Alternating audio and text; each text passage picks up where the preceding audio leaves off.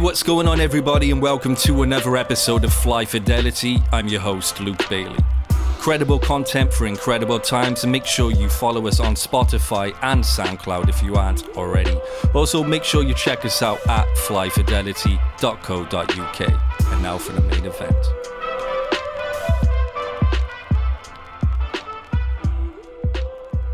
Credible content for incredible times. Friend of mine, friend of the podcast, D.W. Smith, member of Knights of Hell, Hellions, Dirty Alex. What are you doing, man?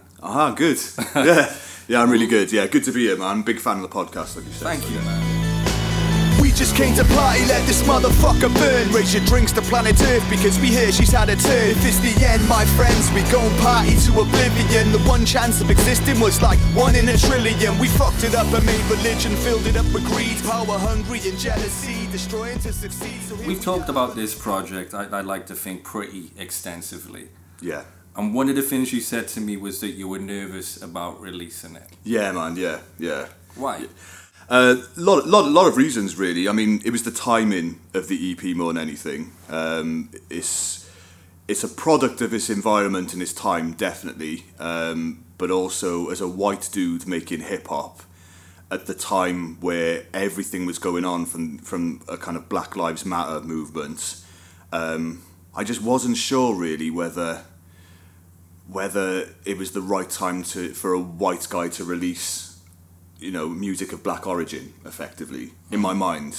And especially because, like, the EP has got, it's based on Norse mythology. It uses that as a way of kind of threading all the themes together. And I've recently found out, this is how ignorant I am to all of that, but I recently found out that within kind of the Norse culture, especially like certain places in America and certain places in Germany, there's a racist aspect to it, which I didn't realise. I always knew about Hitler taking some runes and stuff like this and saying Vikings were the master race and all this type of shit, but I never knew that there was part of that culture. There was a racist element as well. So that played a little part of it as well.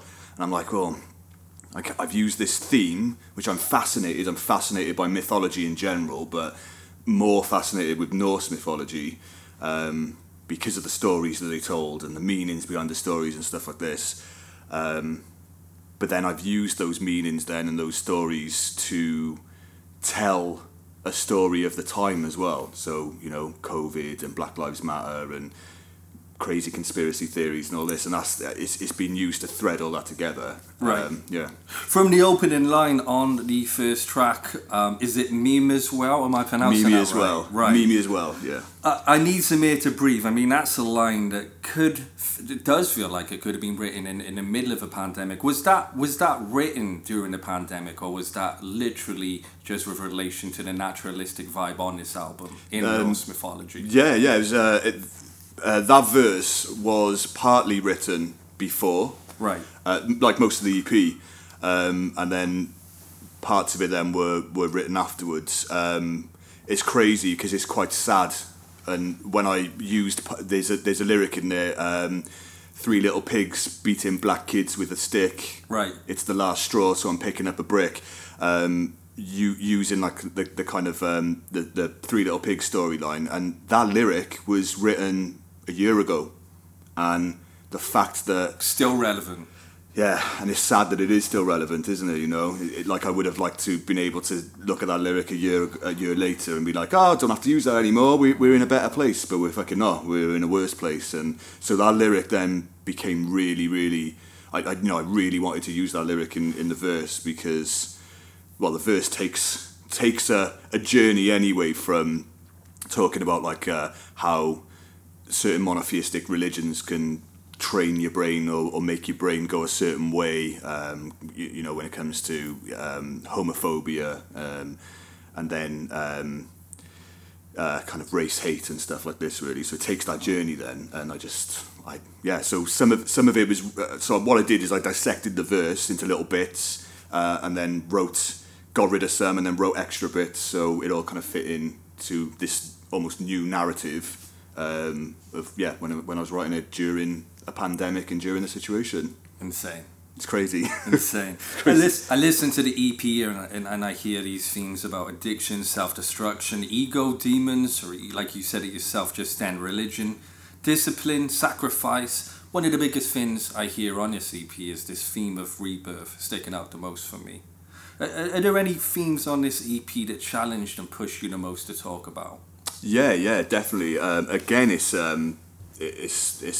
the whole race thing that's going on at the moment. Well, I say it's going on at the moment. It's always been going on. Of course, it has. But addressing that, one thing that really helped me was the fact that I used Norse mythology, these stories, to be able to put that forward. So the idea, again, for Mimi as well, is the story of Odin. So Odin has a quest to better himself, has a quest to be a better person, to obtain knowledge and wisdom and all the things that he feels that if he gained all this stuff, he's gonna view the world differently and he's gonna be better. And he takes this journey, and this journey's really treacherous, and he is going to meet a guy called Mimir, and Mimir has a well of knowledge. Okay. So it's an actual literal well, but it's the well of knowledge. And what Odin wants to do is drink from this well, and he will get all that knowledge then, kind of thing. But when he gets there, Mimi is like, oh no, you can't have any of it. And Odin's like, I've almost died walking here. Like, what do I need to do? Right. And Mimi says to him, he needs to cut out his eye and place his eye in the well, and then he can drink it. And Odin has, no problem. He just cuts his eye out, drinks from the well, and even though he's only got one eye, he can see better. Because he's drank from this, and that story in general, this like kind of quest for knowledge and bettering yourself, I've used that also to talk about privilege, especially white privilege, and the fact that as a white dude, we all do, you have to admit some things that are hard, and you have to sacrifice some things from your life and the way you are. And you have to, cut your eye out to be able to see better, basically, yeah. Mm-hmm. I mean, how important was it for you not to only entertain people with this EP, but to educate people engaging with it, like you just said? I mean, how centered to the experience was that for you? Yeah, I think really, really important, man. Because I also wanted to make the EP where, you didn't have to have an understanding or any knowledge of Norse mythology, for one. So I wanted you to be able to listen to it, and you wouldn't have to go and grab a book or Google something to understand what the fuck I was talking about, So the entertaining point, definitely, I want you to listen to it, I want you to hear the beats, because I've made most of the beats on there. Yeah, most of them, other than the track Fenrir by DJ Alchemy. Shouts to Alchemy. So yeah, I wanted it to be entertaining, but yeah, of course, man. Like it's a lyrical EP, definitely. And very much so. Yeah. I mean, was it always an EP, or was there plans to make it an album, or was it being an EP? Was this body of work a decision based around people having such a short attention span since when you released your last project, Black Rainbow? Yeah. 5 years ago. 5 years ago. Yeah, well, it was going to be an album. The idea was the album was called Odin. So if you listen to the first track, Mimi, as well, the concept for that track was actually the concept for the whole album originally. So life got in the way. It's like, it felt a bit daunting at times, making a whole album, because I've actually never released a solo LP. I've never released an album. It's only been EPs and mixtapes and stuff with the band and blah blah blah. So I kind of kept putting it to the side. I'll finish that verse today, or there was a snare that was doing my head in on a beat. I'll go back in and sort that bit out. I'll do that today. No, I won't. I'll do it tomorrow. And then it just never got done. And then going into the whole lockdown situation, you've got more time.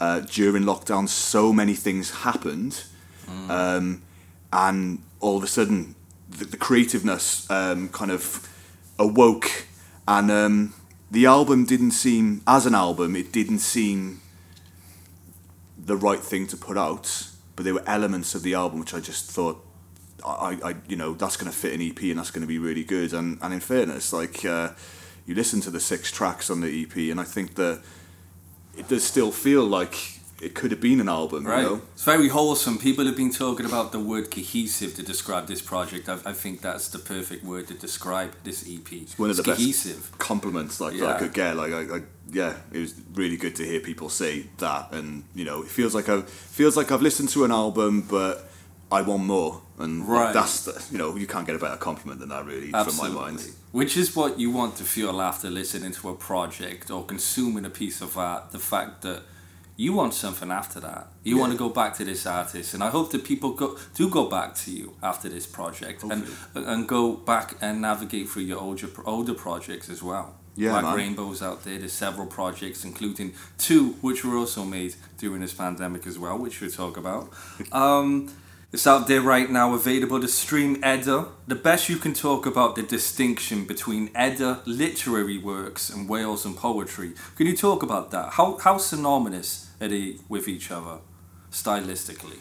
That's a damn good question. Well, I've read the English translation of the Poetic Eddas, or Poetic Edda, shall I say. And I haven't really read a lot of Welsh poetry from around about the same time, for instance, or before, just bits. And what's crazy about the Poetic Edda and all the things that were written down from Norse mythology was the fact that the first writings, first of all, were written by Christians in Iceland. Nothing was written down before that. So before, these stories were told orally by Norse people, and nothing was written down until Snorri something. I can't remember his surname.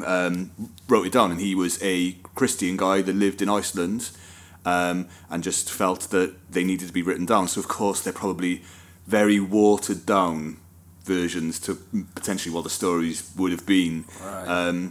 And you see that in other forms of literature, especially, and I don't want to bang on about like religion and stuff like this, but especially when Christianity is involved, because it does tend to suppress quite a few of maybe the things that we see now as maybe violent or over-sexual and all this type of stuff. But there's so much humour in it. There's more humour in Norse myth and the stories than any other kind of myth or poem or anything that I've kind of read from the same time or around about the time and all this type of stuff. There's a story where Thor's hammer gets stolen, and they find out who stole it, and the guy who stole it is like some big monster guy who lives in a hole with like loads of other monsters and stuff, and he's like, yeah, you can have your hammer back, but I wanna marry Freya, who's this beautiful goddess who lives in Asgard with Thor and all this type of stuff.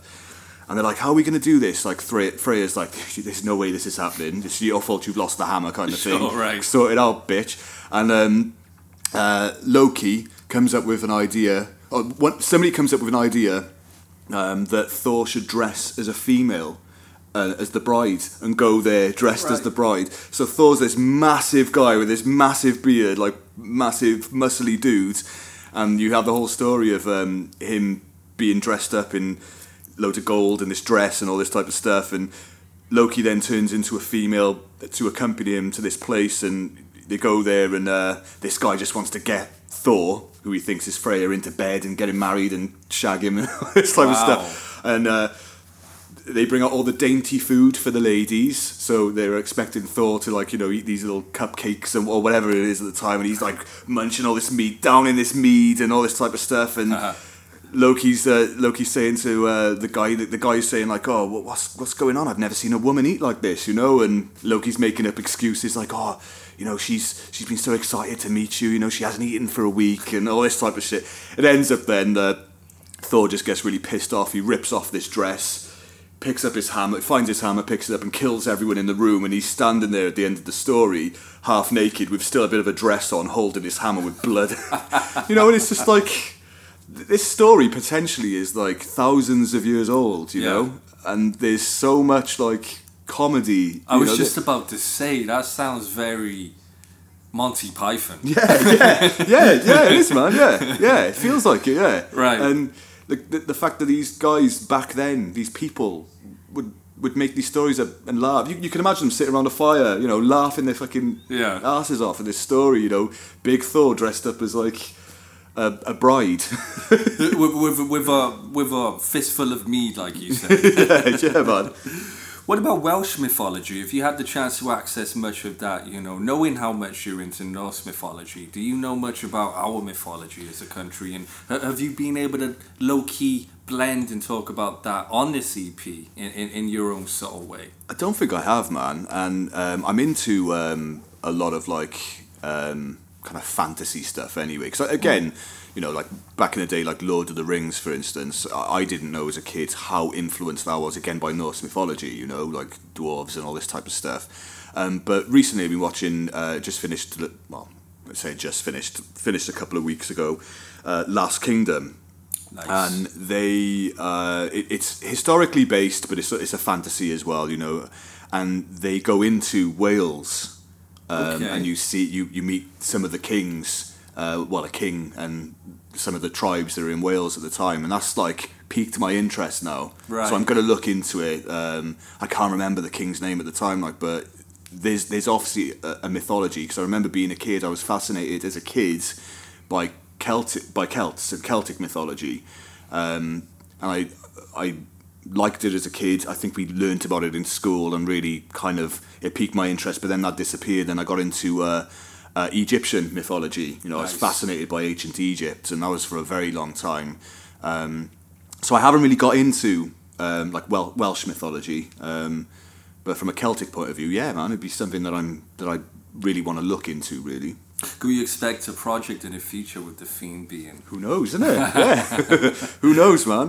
One of the things about this project that we were talking about, that's really commendable, is the space you give these sonics and the subjects to breathe. It is an air and stillness within parts of this EP. You know, there's extended interludes and breakdowns, and you give the choruses the space they need to breathe, and like I say, the subjects. I mean, how conscious of a decision was that for you making this? Really conscious about that. Nice. I didn't want, especially because of the topics, I didn't want you just to be hit constantly, bombarded, and then the next track will come on and bang, you're bombarded again, kind of thing. So with the EP, with the first track of the EP, it slowly builds up. You get this verse, which, you know, lyrically is quite hard hitting, I suppose. Then there's a little kind of break. Then there's a hook, but the hook ends quite quickly, and then you're left then with the beat that builds up and then drops back down. And right. I was conscious that I wasn't just gonna loop it for 4 bars or whatever. I wanted to leave it, and I didn't bar count on that. I just left it, listened to it, and I was like, right, that's the right place to stop, and then I stopped it, kind of thing. Like, and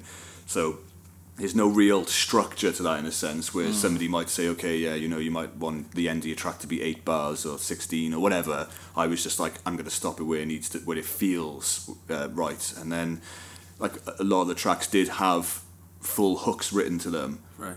But when I was finishing the beats and I'd record the verses, there were places where I'm like, wow, it doesn't need a hook. I'll just do a drop, or, you know, they need some space. You need to be able to just stand back and then go back into the next verse. And I feel, like you said, I feel like the space to breathe on the EP is almost as big as the verses, really, and the beats. Yeah, absolutely. I mean, let's speak about the beats. How 5 out of these tracks are produced by yourself, with 1 being produced by Alchemy, like you said earlier. What was the process for most of these beats? It's gone through a massive process, really, because originally I was like, right, I'm gonna sample like Norse folk music, and I'm gonna use Norse folk instruments and stuff. You know, I know a lot of them use like antler bones, like for the snares and all that type of stuff. Where Blood Eagle, there is that on there. You can hear it in the background where I've sampled that type of sound, so you can hear it on it's the main sound of the snare and then the off bit of the snare as well. You've got to be eagle-eared to hear that. So the original idea was that it was going to be Norse folk music, and then I was going to mix it crazy then with like sampling crazy electronic music and stuff like this, which has kind of kept it to a certain degree, because you've got Fenrir, which is kind of electronic-y sounding, produced by Alchemy. Yeah. And then you've got the last track, Ragnarok, then, which is a big electronic sample, boom bap, but electronic sample kind of beat. And then you've got the beats in between, really, that do feel more, you know, I've used like a lot of vocal samples, for instance, and they're a lot kind of calmer. And so for this, so I had a bunch of beats made for the album. I pretty much had a structure in mind for the album. And then what I've done then is I've taken ideas from the album. The only full beat used was Fenrir that was going to be on the album. The rest of them, they've just evolved. Really? Yeah. Wow. So yeah, that's the only full beat. So yeah, it's been quite a process, to be honest with you. With Blood Eagle, you take what is historically a ritual method of execution, from what I understand. Is that right? Blood Eagle is a ritualistic method of execution? That's right, So man. you're taking that concept and it's more so a lyrical method of execution with this track. You get very lyrical. You're waxing on with this joint, man. Yeah. It's a great joint. What was your inspiration behind this track specifically, Blood Eagle? So in general, when it comes to hip hop, like you know, everyone likes one of those. Like you've got to have one on your album, I suppose. Like a spitting track, you know, it's punchlines, and I've always been that type of rapper anyway. I've always done punchlines and stuff like this, and again, learning about like the mythology or even the history. I wanted to bring in Blood Eagle and then the kind of punchliney type of vibe, but I just thought like the name and the vibe, plus also. There was a ritual in Norse history called flyting, and it was actually battle raps. They used to do battle raps. No way. Yeah, serious. Wow. So you what said flyting. Yeah, it's called flyting. Flyting or Yeah, flyting?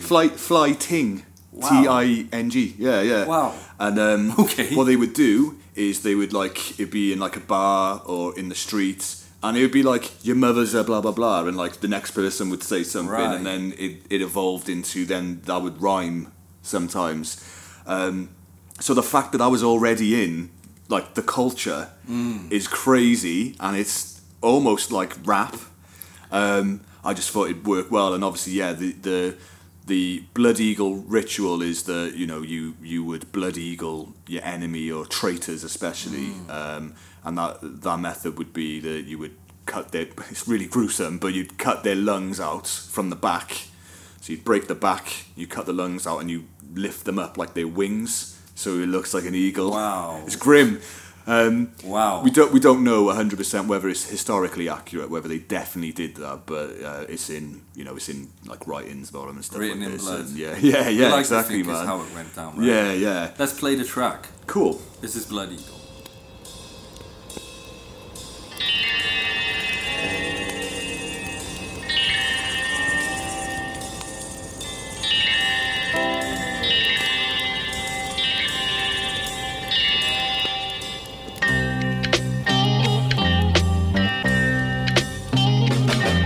Take a sip from the wine, you can see it in my eyes. Revenge on my mind, that's the reason they hide. Cause their flesh will be eaten by the vultures.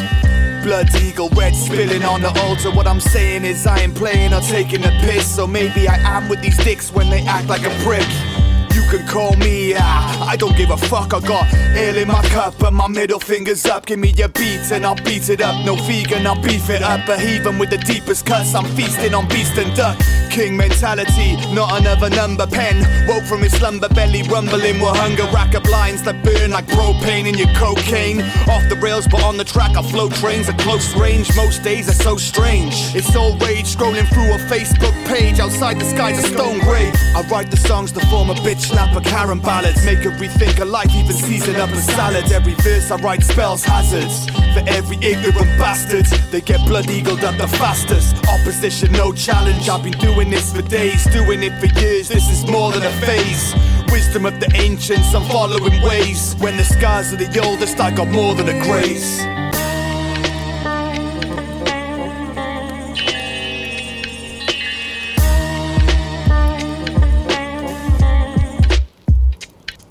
Listen, I ain't got the time for second-hand comments and bullshit. I clock the two-face, hands-on, numbers reduce quick. These These days I try and watch, take it in and fathom. We'll be feasting tonight after hunting the gammon.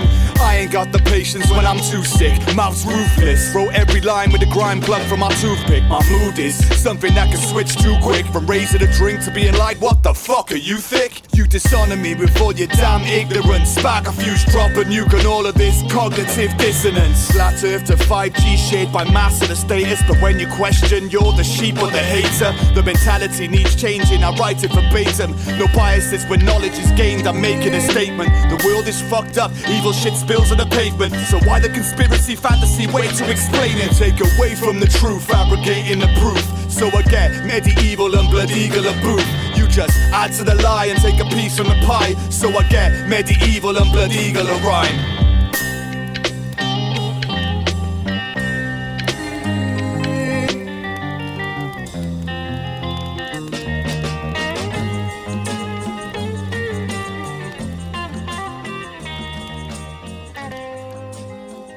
Let's talk about Heathen.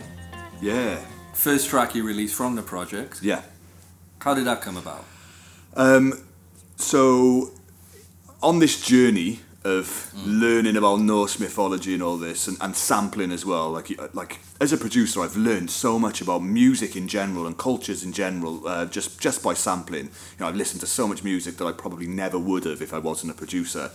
So of course, as I said a few moments ago, I was looking for Norse music to sample, and there's a group called Wardruna, and they make some fucking amazing music. Their music's like a modern day version of like Norse folk music, and I wanted just like kind of like war drums, you know, just rap over these drums and stuff. And I can't remember the name of the track at the moment, but I found this track. And I was like, oh, what if I just loop like the drums like you would with a break? What if I just loop the drums and then just add a build onto it and leave it, you know, that's it kind of thing. So originally it wasn't going to go on the EP because when the way I sample, I chop and skew and put effects on and stuff like this. But with this, it was literally like a loop and a few little things added and that was it. And then obviously with the whole Heathen idea, you know, being different to, you know, the mainstream crowd and all this type of stuff, it just fit so well. I was like, this has to go on the EP and this has to be the first single. It has to be. And of course, this was literally at the beginning of lockdown. We're talking March? Yeah. Yeah, it would have been, wouldn't it? March, April, yeah. Okay. So it was at the beginning of lockdown, so at the time I couldn't make a video. So I got my editing skills out and edited something that went along with the design and the colours that I wanted for the EP, and just put it out, and it was the first thing that I dropped solo for a long time, and I didn't expect the fucking response, man. Like, so many people were digging it, and not that I really give a fuck about views and stuff, but you know, when it was on YouTube, it gathered so many views in a couple of days. But what I did was I put it into the Wardruna Facebook group because I was like, I wonder what they would think. Like, right. I've had such an amazing reaction from hip-hop fans. Like you've sampled this music that potentially most of them hadn't heard before, and I've rapped on top of it, obviously, but it's still not your typical rap hip-hop kind of sounding sound. So I thought, I wonder what like the Wardruna fans would think of it. And it had such negative. No. Oh man, you should have seen it. No. You should have seen it. And a lot of them were like, oh, really kind of dissing the fact that it was rap. So it's an anti-rap thing more so than a personal attack on the track itself. Yeah. Right. Yeah. So did they even listen to the track? Well, that's it, innit? Did they? How many seconds did they listen to of that track before they're judging it? Exactly, man. And I initially wasn't going to get involved in any of the conversations. Right. They were just commenting. Sure. It was done out of ignorance, and then the comments alarm bells started ringing on some of the comments, especially because they were focusing on the rap thing. Huh. And I'm like, what's going on here? And where I said earlier, I've recently found that there are elements within Norse culture that have got that racist vibe to them, because I don't think they even paid any attention. They didn't know whether I was white or black, to be honest with They had you. already made their mind up. Yeah, man. Based on the fact that we're talking about a music that is historically black. Yeah, man. Yeah. Right. And I had some conversations with people and realised what the motives were behind some of the comments. Right. And it was just disgusting, man. And then one of them reported the video to BMG, and then the video was taken down then for copyright and stuff like that. So it left a bit of a shitty taste. Does that change your relationship with the actual track you sampled now? It did initially, did at the yeah. time. Yeah, it did. It doesn't now. Right. And I still listen to Wardruna now. Sure. And I love the stuff they make. But yeah, it was all, all of this became part of, should I release this EP now? Should I even use Norse mythology as a background and all this type of stuff? And then you just realise, in general in life, it's always like the minority, the small amount of people with the shitty attitudes and the ignorance and stuff that make the loudest noise sometimes, and you can't let these people win. So it took a little bit of time, but the more I was getting deeper into the EP anyway, and the direction lyrically the EP was taking naturally anyway, I didn't have any issue with it. But yeah, it did leave a bit of a taste for a while, man. Yeah. Let's talk about the video for Fenrir. Yeah. Produced by Alchemy, as we said earlier. How did that come about? You mentioned that coming later on after the pandemic, or rather in the pandemic, but when we were able to go outside, of course. Yeah. So we still... I still wasn't 100% sure whether I should be making a video at that time, So we decided that... So originally, when I was thinking about the album, originally there was going to be a big video. I was going to kind of film it in the woods and have like a mixture of a bunch of people wearing a mixture of Norse style clothing mixed with like jeans and trainers, and you'd have sunglasses on or something like that, and I'd have some kind of ritual going on and blah blah blah. And I wanted loads of people involved. I wanted people dressed kind of Viking looking and all this type of stuff. Obviously that couldn't happen, so I was conscious about kind of whether the video should be made or not, and so I reached out to Jacob Crofts, and because I was a big fan of some of the videos that he'd done previously, and we'd never worked together, and we'd had conversations. You haven't? No, You've not never before worked that. prior to this video? No, man, no. That's surprising. And it was so good, man, because I gave him the idea, like the basic idea, and he was just throwing loads of different ideas, and it was his kind of concept where so the video starts with me kind of sitting by a fire, and I throw some like crazy herbs and end up kind of half Viking looking, half normal kind of thing, right? And just going on this kind of trippy ride, because of course the track itself, I've used the story of Fenrir Wolf as the story of self-destruction. So the track itself, even though it's called Fenrir, and Fenrir is mentioned every now and then, but the story is a story of drinking and to excess and taking drugs to excess and stuff like this, your self-destruction, which kind of goes with the, where I talked about Odin earlier, the Fenrir story just quickly is that Odin has got this foresight, he's drunk from this well, he knows everything that's going to happen, and then he foresees the end of the world, Ragnarok, and he sees that Fenrir is the one that causes it. It causes the end of the world. Right. So what Odin does was, instead of making friends and having a nice life with Fenrir, he tricks him and gets him chained up, and that chain of reaction, a chain of events causes the reaction that is the end of the world. So Odin effectively has used Fenrir to cause his own self-destruction. Right. So that's the kind of metaphor in a way, of the track, and that's why it's called Fenrir. So I used that story. Dope. I'm going to be honest, I listened to that track, listened to the project, and I was worried about you. I was worried about you. You're accessing, you're tapping into some really raw places making this project. It's a life-changing project for you artistically as well as a person, isn't it?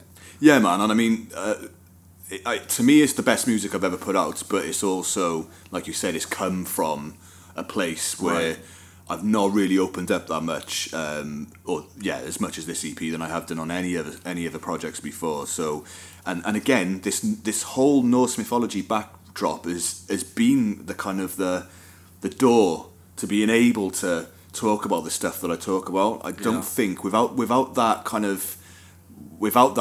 like I said, it threaded everything together. Without the Norse mythology kind of aspect to it, I don't think I could have, got these things out and worded them the way that they worded and wrapped them the way that they wrapped and stuff, really. So yeah, it's been crazy.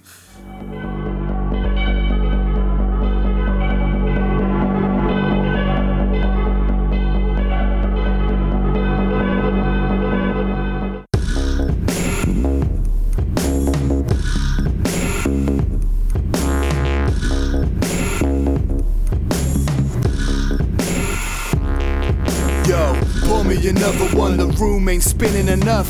Roll me your blood, what I consumed ain't nearly enough. It's funny how living it up sends you to an early grave. Fuck it, if I had the soul, it would never be saved. White lines and whiskey chasers, it's time for another caper. I'm fine, but I'll see you later. My mind's in a fucking crater. Ale from a horn mug, seeing visions of Fenrir. Waiting till dawn comes and feeling the end's near. I'm seeing demons, and the playing field ain't even. Valhalla after the battle, watch me feasting with the heathens. Wintering down, man, I'm building a den here. Yeah, I'm high as fuck, I'm having visions of Fenrir. Drink till my eyes are swollen, smoke till my lungs are molten. Words I've already spoken, slurred, I've already fallen. Blurred eyes, I'm barely open, man, it's just a way of coping. Self-destruction, wolf without the sheep's clothing. Drink till my eyes are swollen, smoke till my lungs are molten. Words I've already spoken, slurred, I've already fallen. Blurred eyes, I'm barely open, man, it's just a way of coping. Self-destruction, wolf without the sheep's clothing. The great heathen army, I'm feasting in a great hall. Celebrating life, I raise a drink up to the day fall. So fuck work and you can double fuck off tomorrow. Fill my belly up with ale, drinking like my legs are hollow. When your mind is full of sorrow, when you light another cigarette, twisted by your misdirect and hatred molds your silhouette. Let's get pagan as fuck while we're naturing up.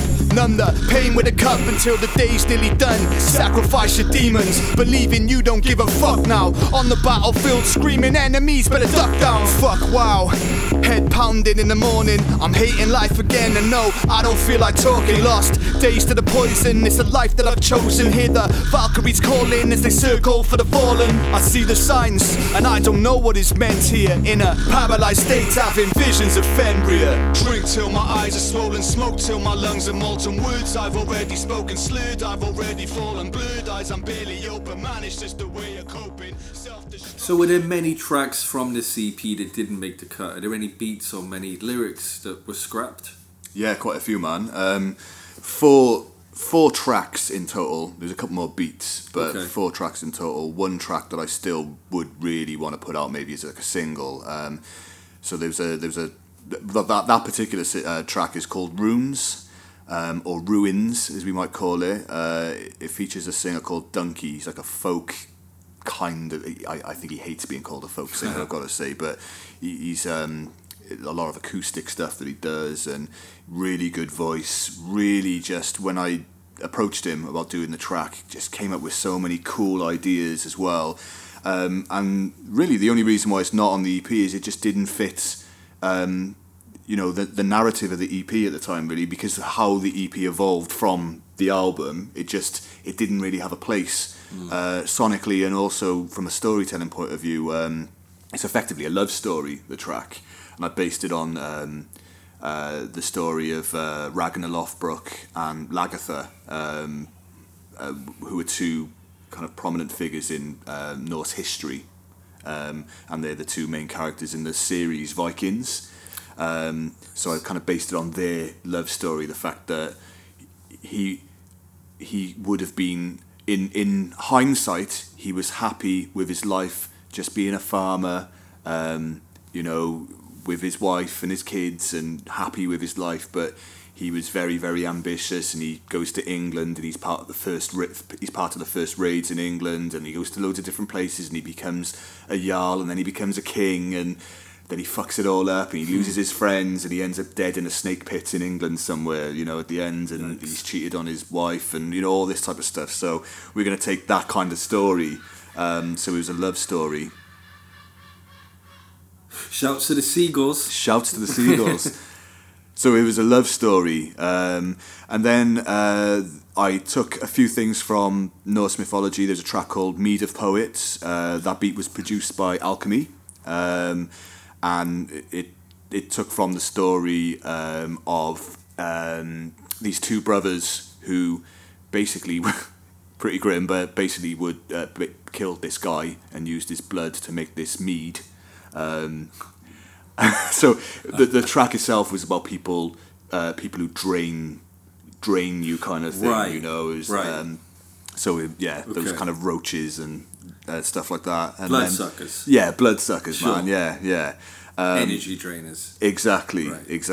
So that was the kind of metaphor I used for that track. And then there was another track called Voluspa, which just was me rapping a kind of a summary of Norse mythology. So I started the verse rapping about the beginning, the creation myth in Norse mythology, and it ended up with Ragnarok effectively. And that track didn't make any sense considering that's kind of where the EP goes in general. So you don't really want then a track summarising the EP, if that makes sense. So so I kind of scrapped that one as well, really. Was there anybody who wanted to get on this project but didn't have the vision that you had? I mean, it's obviously a featureless project. Is there anybody you were thinking about or flirting with getting on the project, knowing that you're in so many groups and different collectives anyway? Actually, no. I wanted it to be totally, me driving it forward, and although there are so many amazing kind of artists that I love making music with, would love to make music with, I just didn't want to.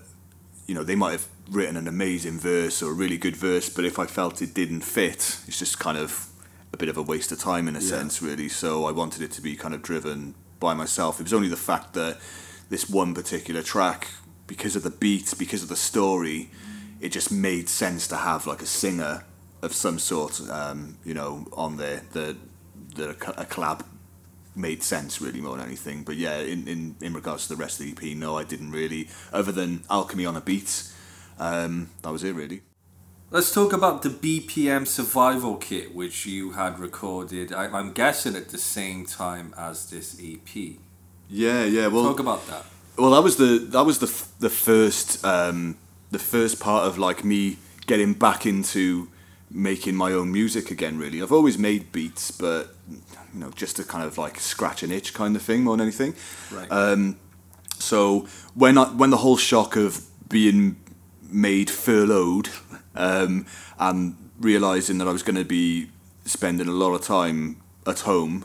I started writing a book to begin with. I've told you about it. That's right. We need to talk about. Yeah, that. well, I didn't get anywhere with it because I got on the music, but I started getting creative. So I started writing a book, and then there was just an itch, and I thought, what a cool idea it would be to make beats based on, because I'm watching a lot of TV at the time, like most people were.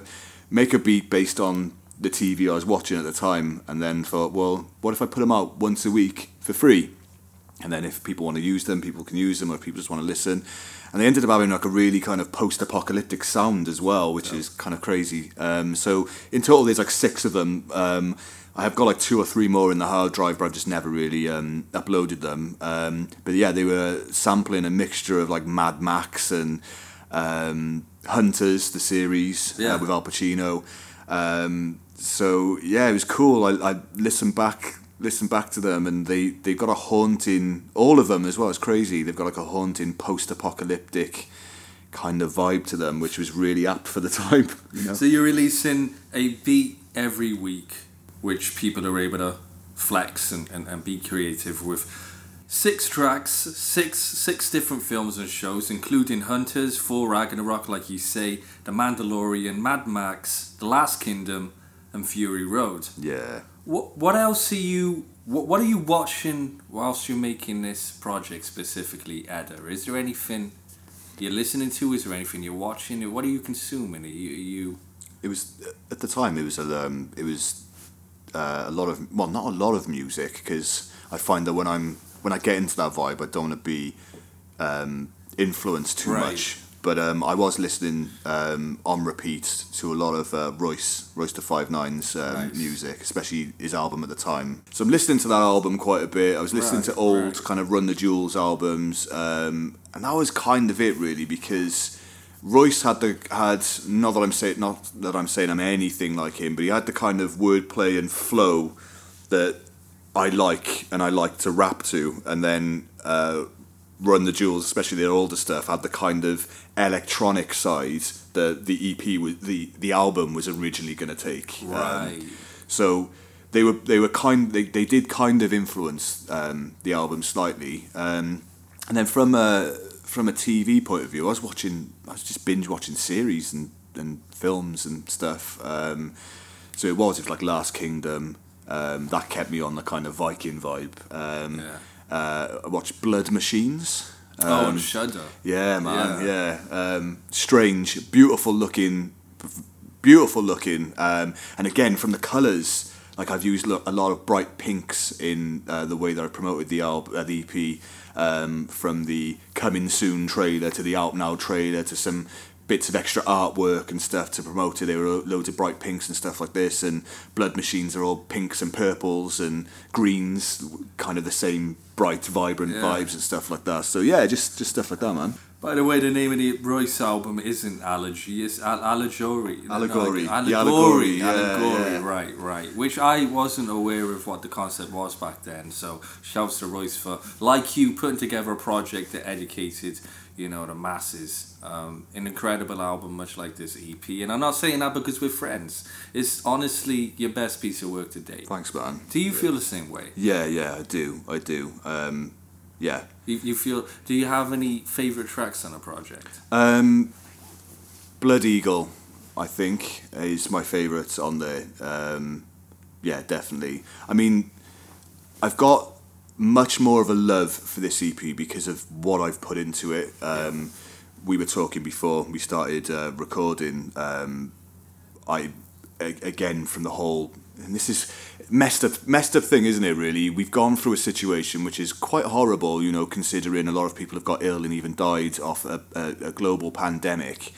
But it's also created this creativeness and with a lot of people as well. And I mean, I learned how to mix and master during lockdown, and it's like I sat there and learned as much as I could, and so I've mixed and mastered this EP. The whole idea when it was originally an album, I was going to send it off, pay for it, get somebody else to do it. But it's even the sound, the mix and mastering, like it's got that lockdown sound, I call it. It's like, lockdown sound. And it's just I wanted to make sure that everything was under my control, and so you have the time. Who else are you working with right now? Is there anybody else you're working with right now? I mean, we mentioned at the start of the podcast the many groups you're a part of, including Dirty Alex, Yeah. Hellions, Yep. and Knights of Hell. Yes. So Knights of Hell, we've been making an EP for the last 5 years. Long time coming. Oh man, seriously, we've Alchemy, the main producer of Knights of Hell, always sets up new WhatsApp groups for us, and it's always like Knights of Hell again, Knights of Hell, part 7 and all this type of stuff, and so I thought that was it. We weren't going to do anything with it. Knights of Hell is like Knights of Boom and Hellions in one, so that's where the name comes from, kind of thing.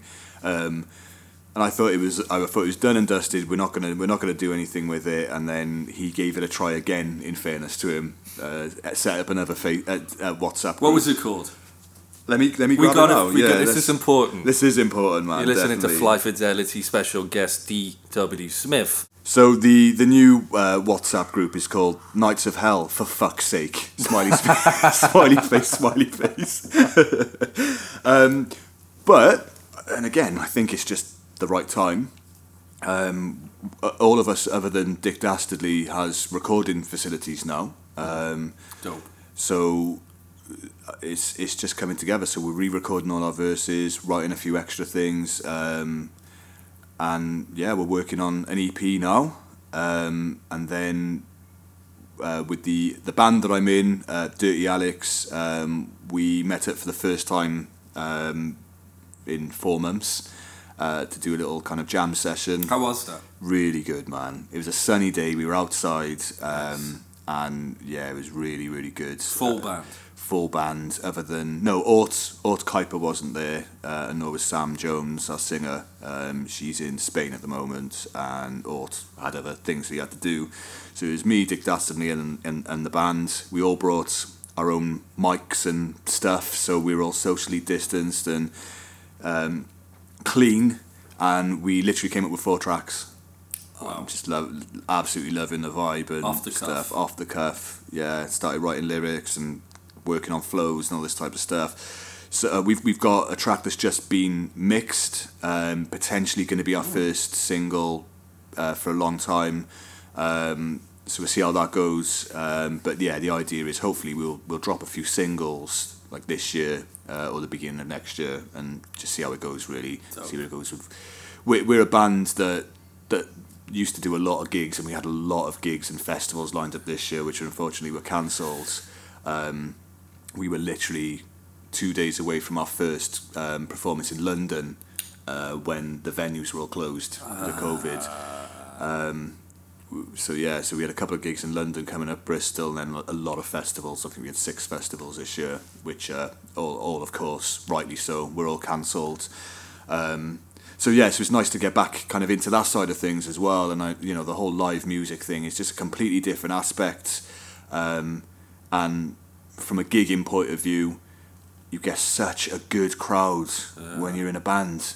Such a good crowd, no disrespect to the hip-hop scene, but it's either dead or a sausage fest when you do a hip-hop gig. It had to be said, man. And you can do a hip-hop gig one Friday and it'd be absolutely rammed. Next week or a month later it'd be dead, and I kind of got bored with that whole thing. And a lot of the time you'd be performing to a crowd, and all those crowd were just MCs that just wanted the mic, and then I go to gigs with the band, and mixes of sexes and ages and whatever. Mainly rammed, small venues, don't get me wrong, but packed. Very rarely you perform to an empty room kind of thing, which is always a good vibe when you're a performer. And like the fact that that you're not just performing to a set beat, the band gets excited and speeds up, so you've got to speed up as a rapper. Sometimes they slow down, sometimes you fuck up and you don't have to turn around to the DJ then and say rewind the track or whatever. They'll just carry on playing. They know we're all vibing, and so it's a lot more, it feels a lot more organic when you Is it ascension on your limits creatively? Yeah. One of the ways artists have been navigating in the absence of venues is by way of putting on virtual events. You guys did a virtual event with DJ Khaled. Yeah, that was cool. It was part of Murpha Rising. Yeah, it was part of Murpha Rising, so they contacted us. So if they do a venue, an outdoor venue next year, we've been invited to do that. But so they put something that went out live on YouTube. They had a space for some artists to go to and like a stage and everything, which was really cool. We couldn't do that, so we ended up recording two of our tracks, all separately. And our drummer, Greg, put everything together. And it was really fun. I loved it. Really, really fun. I've been meaning to do the same kind of thing for my EP. So the idea was I was going to perform a couple of tracks live and put them up. So that's still an idea. Just see how it goes. But yeah, I wanted to do it right at the beginning when it came out. But just all these other things I'm doing at the moment, I've just not got around to it, in fairness. But I think it's really important to kind of keep the visual, like live aspect alive, really, and not just be almost faceless musicians kind of thing, really. Speaking of Jaffa Cakes Go Hard, I know a lot of you guys in the group have mixed feelings on the track. Do you ever personally feel that pigeonholes the group? Yeah. I mean, it was a track created drunk at a festival. Right. And we never thought that we'd ever make an actual recorded track, let alone a video and stuff like this. Right. when we recorded at the first festival we were at, everyone absolutely loved it. Of and course. then the fact that we've got, you know, like a bloody scientist in our group as well, shouts to Kuiper, he went from the legal aspect to the scientific aspect of a cake and a biscuit and the differences and all this type of stuff. And then it became a really popular track when we performed at the local scene. And then when we performed at Boomtown last year, people came into the tent with boxes of Jaffa Cakes, you know. It's So it's crazy. become this phenomenon. Well, like low key, but Right, yeah, right, man. It's right. like it's just crazy. I was expecting what we normally would do is throw boxes of Jaffa Cakes at people, but they were people throwing Jaffa Cakes at us. It was, but yeah, you are right though. To me, it does feel like some of the times we're pigeonholed, which I'm happy to perform the track and I'm happy that the track exists. But to me, not that everything needs to be serious, but to me, we've got some serious talent in the group, and I don't want to be don't want to be known as the Jaffa Cake Band. You know, I want to be known for some of the amazing music that that we can put out, really, and have put out. You know, our last EP, DA, was a really good musically. It was really, really good. Yeah. It's something I'm really proud of. And there's themes on that project which sadly exist today again, especially when it comes to politics and Brexit. Yeah. Where do you stand on some of those themes today now? It's just annoying that that there are people that, and my ignorance, I never knew that there were so many people that have the views that they have. Right. It's really just annoying that even though the track Brexit, for instance, is set at that time, the lyrics and the views in the track are still so relevant at the moment based on how people are. I just find it, just the whole thing just feels so surreal. The fact that you've got a bunch, so say we're talking about the UK, the fact genetically you've got a bunch of people that genetically are from all over Europe. You've as a British person, as a white British person in general, your genetic makeup is potentially German, Norse, French, Spanish, and you don't like foreigners coming into your country. It's just so surreal, Yeah. It doesn't make any sense to me. It really doesn't. And then obviously when you think about America and the fact that if you are a European American, a white European American, you are the invader still. Regardless of whether you were born there, your genetic, your family history is not indigenous to those lands, and you still are ignorant to foreigners, and still your country was built on slavery and bringing people from other lands, and you still make America great again. It just blows my mind. We're in the weirdest timeline where people are trying to redefine the term racism. Yeah. And it's insanity. I mean, how do you explain the motive behind something as absurd as that? You can't. You can't, can you? How can you? You can't. You really can't. I mean, going back to what we were talking about earlier, the whole track, the first track on my EP, Mimi as well, talks about, the fact that as a white dude, I've had to step back and reevaluate maybe some of the things that I've said out of innocence, but are still part of this white privilege. Because I think a lot of people have done it. Years ago, when somebody first said that I had white privilege as a white person, your initial reaction was, "Wait, I've been broke all my life." I come from equally poor background as any, but it's not about that. It's not about the financial situation. It's your privilege based on where you are in society. The difference is I didn't go on Facebook or social media and start ranting that I was always poor and blah blah blah. I stopped, had conversations, read about stuff before I was vocally loud about stuff, kind of thing, really. And so when I was like that, it didn't come from a place of ignorance, which unfortunately a lot of people do, especially online. You know, you still get this like knee-jerk reaction, and somebody's got to post something, and it comes out of anger and ego. And unfortunately, I have tried to conversate with quite a few of these people, and you don't get anywhere. That's what's sad. That's really sad. I mean, the reality of the situation is that, unfortunately, white people have a different set of keys navigating in a structural society and system than people of colour do. Totally. And I just find the whole thing absurd. And embarrassing that in 2020 we're in a time where this is still happening. So embarrassing, man. So embarrassing. Some of the conversations I've been part of, these people embarrass me, and I've never been kind of the white guilt guy, or the embarrassed, because I've always seen, because I suppose this is part of privilege as well, isn't it? I've always seen like, oh, they're the racists, they're the idiots. I just happen to be white as well, kind of thing.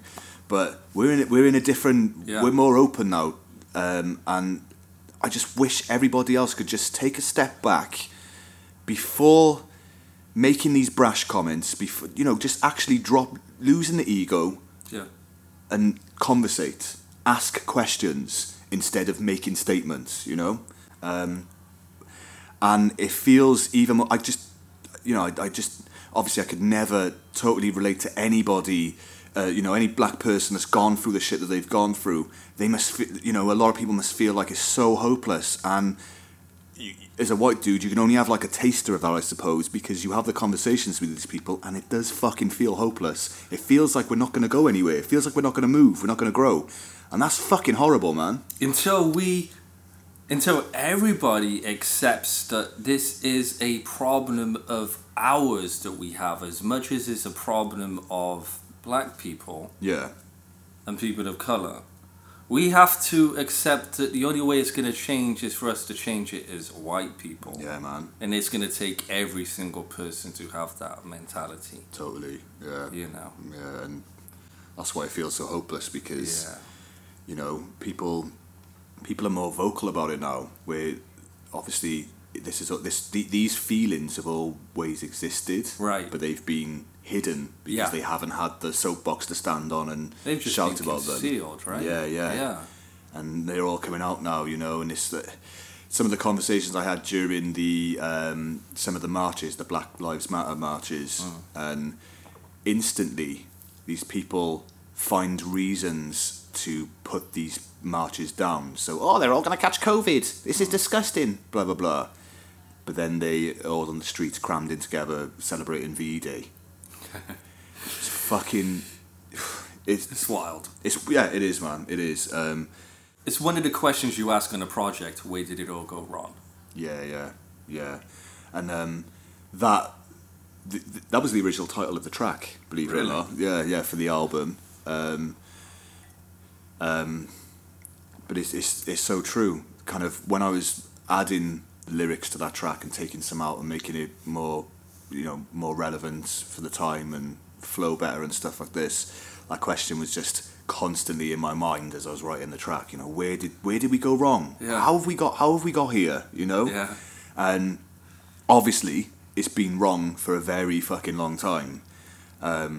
And hopefully, I'm talking about how hopeless it is, but hopefully having these conversations and airing the conversations might help slowly. I think this project really exists as a centerpiece around healing. Yeah, definitely, yeah. We talked about these concepts earlier, one of the concepts being rebirth. Yeah. Everybody's got to change. Totally, man. Right now. Yeah. I think we're in a time where it's at boiling point right now. Yeah. I mean, we got elections in the States around the corner. We're half hours approaching. Yeah. How do you see the future of live music shows? Wow, yeah. Well, that's another thing, because of course venues are under threat again. I mean, Cardiff has always been one of the most puzzling places. We say that we're Welsh and we come from the fucking land of song, and music's part of our culture. as Welsh people, and the amount of venues that play live music has dwindled massively over the last few years in general anyway. Yeah. And of course, when COVID happens, and is happening, it's threatening most venues now, you know, and I don't see the support. I don't see the support from people like me and you, but you know, where it counts in a sense, you know, the people with the money that keep these places open and stuff. I don't see the support, you know. Where are those people? Where are they? Yeah. We lost Goody Who before this happened, which was a tiny little venue, but was such an integral part to the music scene in Cardiff and in Wales in general. Absolutely. And, you know, we all cared deeply about losing that place and we fought to try and keep it, but, you know, where's the support from the people up there? And now we're worrying about the Moon. The Moon Club is potentially going to close. Really? Yeah. This is news to me. Oh, this right. is the first time I'm hearing about this. Yeah, they're under threat. Yeah. And that's you know, it's a concern, man. Wombleby Street is cursed. It feels like it is. It feels like it is. So that's a concern. And what I've liked during this period is watching small businesses like flourish.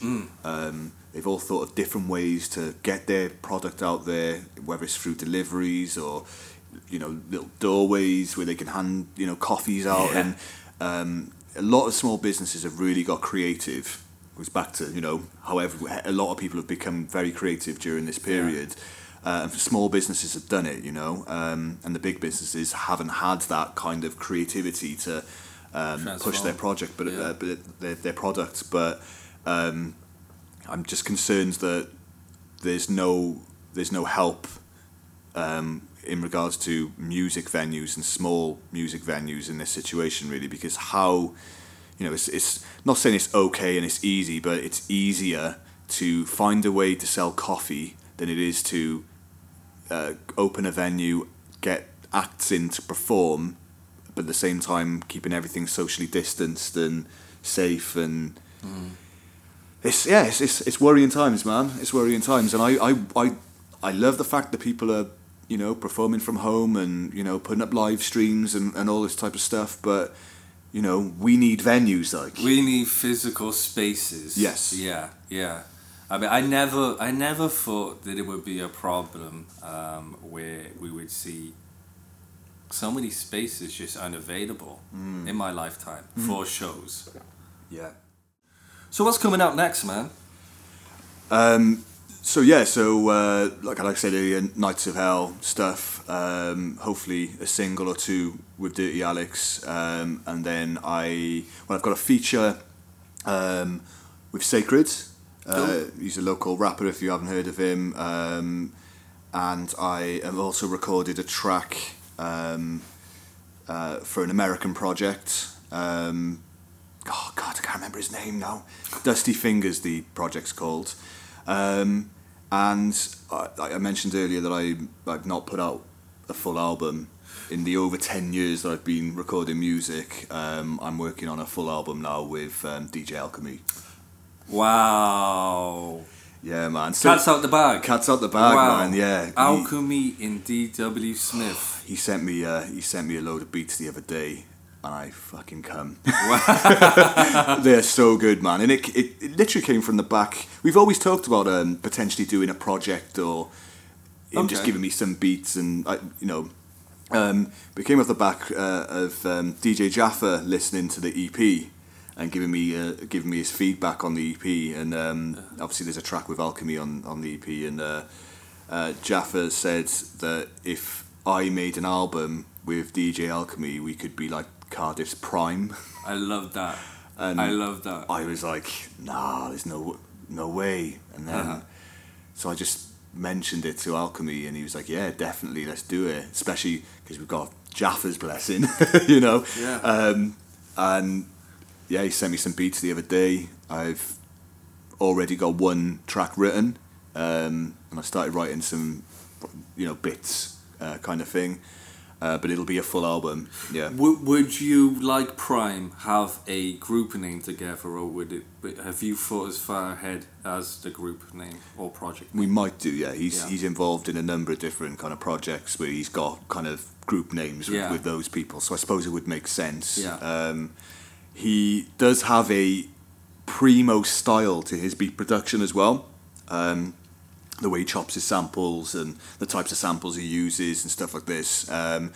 So we've got to be careful that we're not, kind of copying the Prime kind of vibe, especially because I'm a massive fan of Royce. So we've got to be careful with that. It's got to be our own thing. But yeah, I'm really excited to get properly started on it, get recording, and start building up the vibe of the album.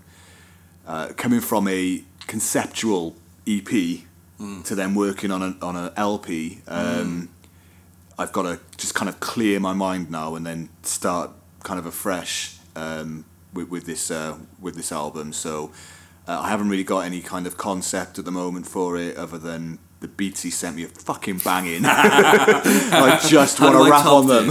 How do I top this? Yeah, exactly, right, man. Right. Yeah. So what about Edda in a potential physical release in the future? Are we likely to see a CD, see any vinyl? Yeah. Yeah? So, nice. Don't get me wrong, I'm not a fucking multi-platinum fucking selling artist, but the amount of, it's done really well on Bandcamp, and the amount of people that have spent their hard-earned money on physically buying my EP is mind-blowing. The only time a release I put out did a lot of numbers was an EP I put out years ago called Raw, and it was my first Spotify and iTunes release and all of this, and it did a big number of streams. Didn't see a lot of money from it, but did a big number of streams and stuff like this, but then it didn't do very well on Bandcamp. Well, this is the opposite. Edda's done really well on Bandcamp, but he hasn't got like a massive amount of streams on Spotify and stuff. But of course, with the Bandcamp thing, I've got money saved up from people buying it, so it only makes sense to put that money back into a physical product. So I'm thinking CDs. Nice. Yeah, especially with the artwork. Yeah. I think it would look really good on CD and stuff. Like a bright fucking pink CD, and the back would be black. And so I'm seriously thinking about that. I've contacted a couple of companies already, kind of short runs, so maybe like print off like 250 to begin with or something like this. So everyone that's paid, I'll potentially obviously send them a CD and stuff as well in there. So that's the idea. It's just getting around to it more than anything. Absolutely. Because I've done all the artwork myself. It's all about getting the sizing right, working out how to do the artwork for the actual CD itself, because I've never done that before. And again, it would be something that I'd want to do 100% myself. Yeah. To go along with how I've made the EP. So I wouldn't want to get anyone else involved in that, other than obviously physically printing, and I have to, physically printing and sending out the actual product. But yeah, I want to get all that done myself. So yeah, getting around to it. But the benefit of the situation is I've made enough money from selling the EP to make the CDs. It's great, man. To be able to do it, that's great. Yeah. I'm looking forward to having that physically in my hands, and like you say, seeing that artwork shine and look the way it's supposed to look in reality. Man. It's a great cover, man. What about the visuals for this album? Any more videos coming out? Do you have any more plans? We've spoken about ideas you've had in the past. So I wanted to make one more video for the EP, and I was always looking to make a video for Mist, Nice.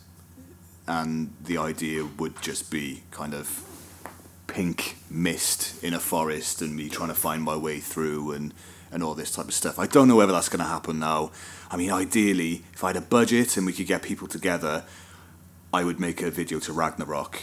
A big massive party at the end of the world. I just think it's a damn good concept for a video. It'd look amazing. I've always had the vision of a club that's open, and you've got clouds everywhere, and everyone's getting drunk and getting, hey, it's the end of the world, kind of like a New Year's Eve kind of vibe. But when 12 midnight hits, that's the end of reality kind of thing. So I've always had this kind of concept for the video, but is it realistic that I could, realistic that I could make that? Probably not, to be honest with you. So we'll see how it goes.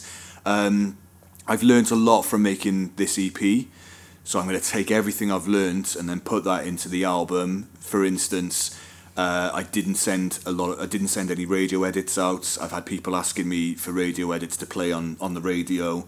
I've made the press pack and done all of that. And I and ahed about even doing that in the first place, because I don't swear for the sake of swearing in my music. I might do when I'm talking, but I don't do it in my music. If there's a swear word in my music, it's there for a reason. Not that I think swear words are a problem anyway, they shouldn't be, but that's a whole different conversation.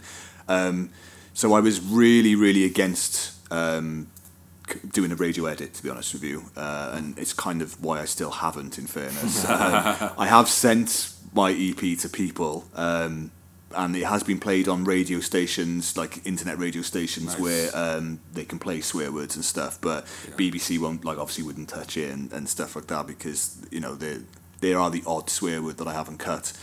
So moving forward, I think I would definitely choose a couple of tracks that definitely would be singles on the EP, and I would definitely do a radio on the album. That I would do radio edits for and send them out nice and early. I think I've learned that from putting out the EP. Right. I could think about that before it's even recorded. I think that's something that definitely. I think I'm probably going to mix the album again myself. I think I think even though obviously if I paid somebody that's gone through uni and so on, they would make it radio, the sound radio ready kind of thing. But I really did enjoy the process of mixing and mastering and learning how to do it, and then creating my own sound on the vocals and all of this. It's still got, like it sounds polished, but it's still got like that muddy kind of sound that you only get from, doing things yourself at being home. in the driver's seat, right? Yeah, man. I mean, we were talking about yourself putting out older releases and remastering those releases. Is that something you will be doing in the future? Putting out more releases on Spotify and Bandcamp particularly? Yeah, definitely, man. What's coming? So I'm thinking about kind of remastering a couple of my older EPs. Black Rainbow and Raw and Dirt are probably the ones that I'll do, because I think that I could quite easily, although I don't have the stems for them anymore, I think I could put an overall master on them now that will really kind of lift them and make them bang a bit more. Because it's my one regret. You should always listen to your old music and be critical and hopefully see how much you've grown since you've released that particular thing, and I always hope that I listen back and think, amazing, you flowed that good, you didn't just settle and record something and it didn't flow to the beat and then you listen to it and cringe afterwards, and your lyrics were good for the time and maybe they still hold up and maybe they don't, but the one thing that I am very critical, especially after making Edda, is the fact that the music that I put out before isn't mixed properly. Okay. It isn't. And I thought it was at the time. I was winging it. Other than tracks that I did send off to be mixed, of course, which I did do. But when I do an EP, I would record it myself in my house and mix it myself. And before Edda, I didn't know what the fuck I was doing, really. I was just trying to copy what I was seeing in videos, not understanding the process and stuff, like we said earlier.